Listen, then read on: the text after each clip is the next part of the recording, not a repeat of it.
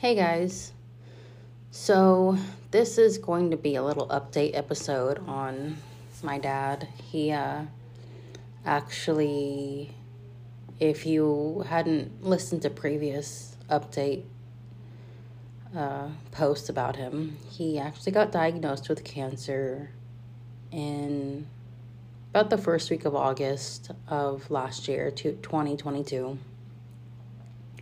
So we've been dealing with that and getting him his radiation treatment and whatnot. And sometime in the middle of December, he got diagnosed with COVID. My whole family, my husband and my son, my now 9-month-old son, all got COVID. And my dad was actually living with us, during his radiation treatment.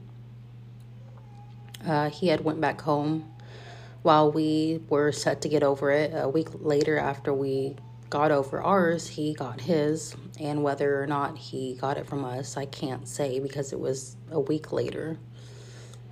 2 days after he finally tested negative for COVID, he had a stroke. He was in the hospital for 4 days. The doctor said he had a stroke due to lack of oxygen in the brain due to a blood clot somewhere. And it really tore me up and my mental health up for really good.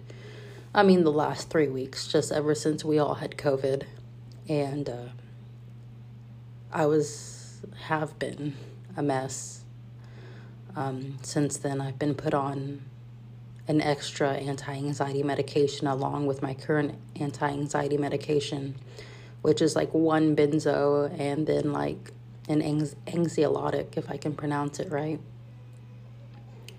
It's just been a lot going on, and I really do hope to continue furthering these episodes about mental health and, every so often putting in an update episode about what's going on with me in my life.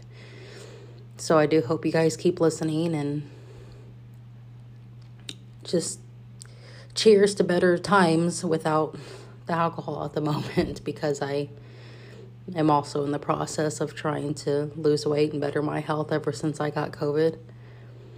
It really kind of turned my world upside down and everything that has happened these last 3 weeks. Thank you for listening. Bye-bye.